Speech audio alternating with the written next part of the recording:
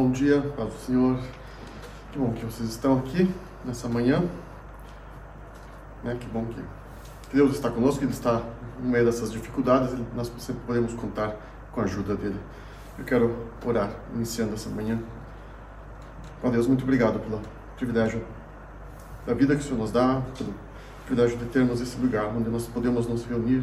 Nós temos a Tua Palavra conosco e que ela esteja falando aos nossos corações, Deus, assim como o Senhor tem feito todos os dias. Deus, nos guia, nos orienta, nos mostre o Teu caminho, Deus, esteja demonstrando o Teu amor sobre as nossas vidas, Senhor Deus, mais uma vez nessa nova manhã. Em nome de Jesus. Amém. Então hoje quero ler com vocês, nós vamos ler aqui em Êxodo 13, 21 e 22. E o Senhor ia adiante deles numa coluna de nuvem, para os guiar pelo caminho, e de noite numa coluna de fogo, para os alumiar, para que caminhassem de dia e de noite. Nunca tirou de diante da face do povo a coluna de nuvem de dia, nem a coluna de fogo de noite. Esse versículo, esse texto, nos mostra essa situação lá onde o povo tinha acabado de sair do Egito. E, mais uma vez, Deus nos mostra a forma como Ele cuida de nós, cuida do seu povo. Ele não deixou o povo abandonado e Ele estava ali todos os dias, noite e dia, guiando, iluminando o caminho deles. O povo que era escravo dos egípcios e que estava sofrendo ali naquela época, tinha um desejo de ser liberto, assim como Deus libertou esse povo naquela época, Ele quer também hoje nos libertar daquelas coisas que nos prendem, que nos deixam escravos, né? Satanás tem nos mantido muitas vezes em diversas áreas presos e nós queremos também pedir que Deus nos liberte, assim como Ele libertou o seu povo no Egito. Deus enviou Moisés para liderar esse povo nessa jornada, nessa caminhada, e ninguém sabia, nem Moisés sabia para onde ia esse caminho, né? Ou para onde eles estavam se dirigindo, mas eles sabiam que era um lugar onde Deus tinha escolhido, preparado, a terra prometida. Deus usou essa nuvem para mostrar, para guiar. Ele sempre estava lá. E eu imagino que lá no céu nós vamos todos, acho que, poder assistir isso. Eu imagino que no céu vai ter um lugar, uma biblioteca, uma videoteca, onde nós vamos poder assistir diversos vídeos de tudo que aconteceu na história, né? Esse fato eu acho muito impressionante, né? Como Deus guiou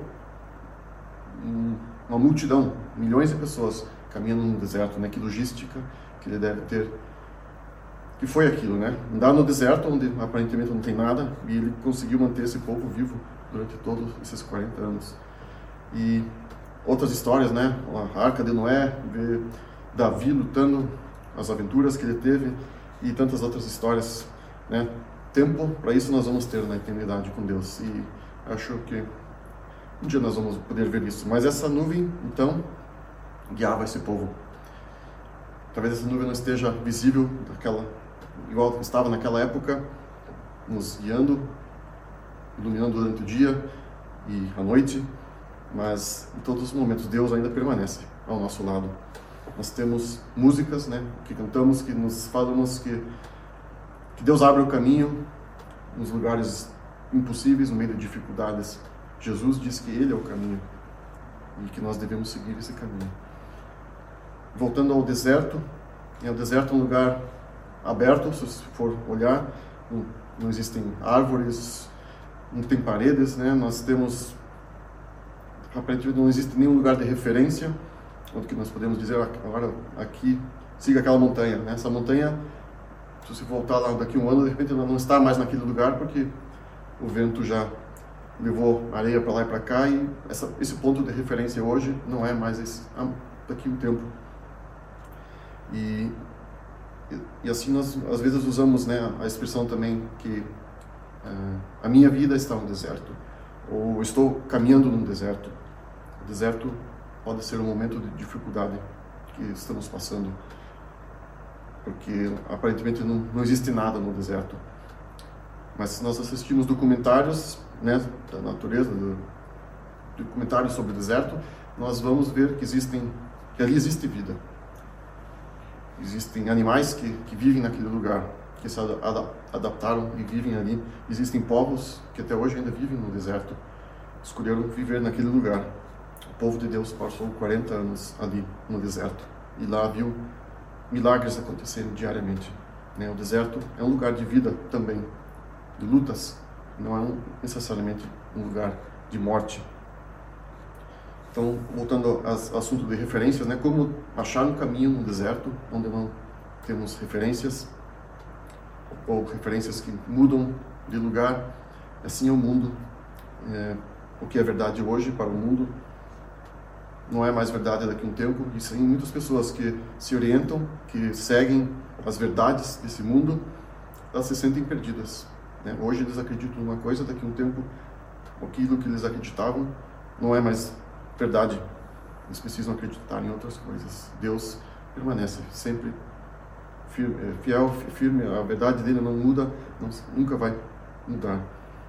E uma caravana no deserto, ela se orienta por estrelas, ou pelo sol, que eles olham, eles olham onde que o sol está nascendo ou se pondo, e assim eles têm a noção onde é o norte, onde é o sul, leste, oeste, e assim eles têm a referência, E eles se baseavam pelo Oriente. O Oriente é o lado do horizonte onde nasce o sol. Por isso que nós dizemos que uma pessoa que está perdida, que não sabe para onde ir, é uma pessoa desorientada, Ela não tem esse Oriente, ela está perdida. E na Bíblia eu não lembro de ter lido onde que Deus construiu uma estrada, A não ser na história quando ele abriu o mar e abriu aquele caminho, mas ele não abre estradas, ele não constrói BRs, autobanas, Ele diz: eu vou na frente e você me segue. E assim ele vai abrindo, ele vai nos mostrando o caminho. Ele é a nossa referência, ele é o caminho. O deserto é um lugar aberto, temos muitas opções para onde ir. Não existe uma estrada, mas nós temos tudo à nossa frente e nós podemos escolher onde nós queremos ir. Assim é a nossa vida. Nós temos na nossa vida todos os dias diversas decisões, opções a tomar. E se nós não tivermos uma referência, alguém que está guiando, mostrando o caminho, muitas vezes nós vamos estar tomando um caminho errado, um caminho de perdição, um caminho de tristeza, de dor, de sofrimento. Nós precisamos nessas horas, ou todos os momentos da nossa vida, ter a presença de Deus que nos guia, que nos mostra o caminho. Na Bíblia nós temos a história dos magos que foram até Jesus, eles se orientaram pela estrela. Deus mostrou o caminho para eles, até eles chegarem até o Salvador. Deus até hoje quer nos mostrar o caminho que leva à salvação, a Jesus Cristo. É uma forma que Deus tem de demonstrar amor também. Ele nos orienta, nos guia, não nos deixa perdidos. E seguir as pegadas que Deus tem colocado às nossas frentes. E nós devemos seguir essas pegadas. É uma demonstração de amor. Deus se importa conosco, em cada detalhe das nossas vidas. O amor de Deus quer nos levar cada vez mais perto dele. E essa é a minha oração para essa nova manhã, essa nova semana, que a gente possa estar olhando para Deus, indo atrás dele, ouvindo a sua voz. Ele quer nos conduzir no caminho da verdade, no caminho que leva à vida, à salvação, que nos leva até seu Filho Jesus. Amém? Obrigado, querido Deus, pelo privilégio de termos um Deus que nos mostra o caminho.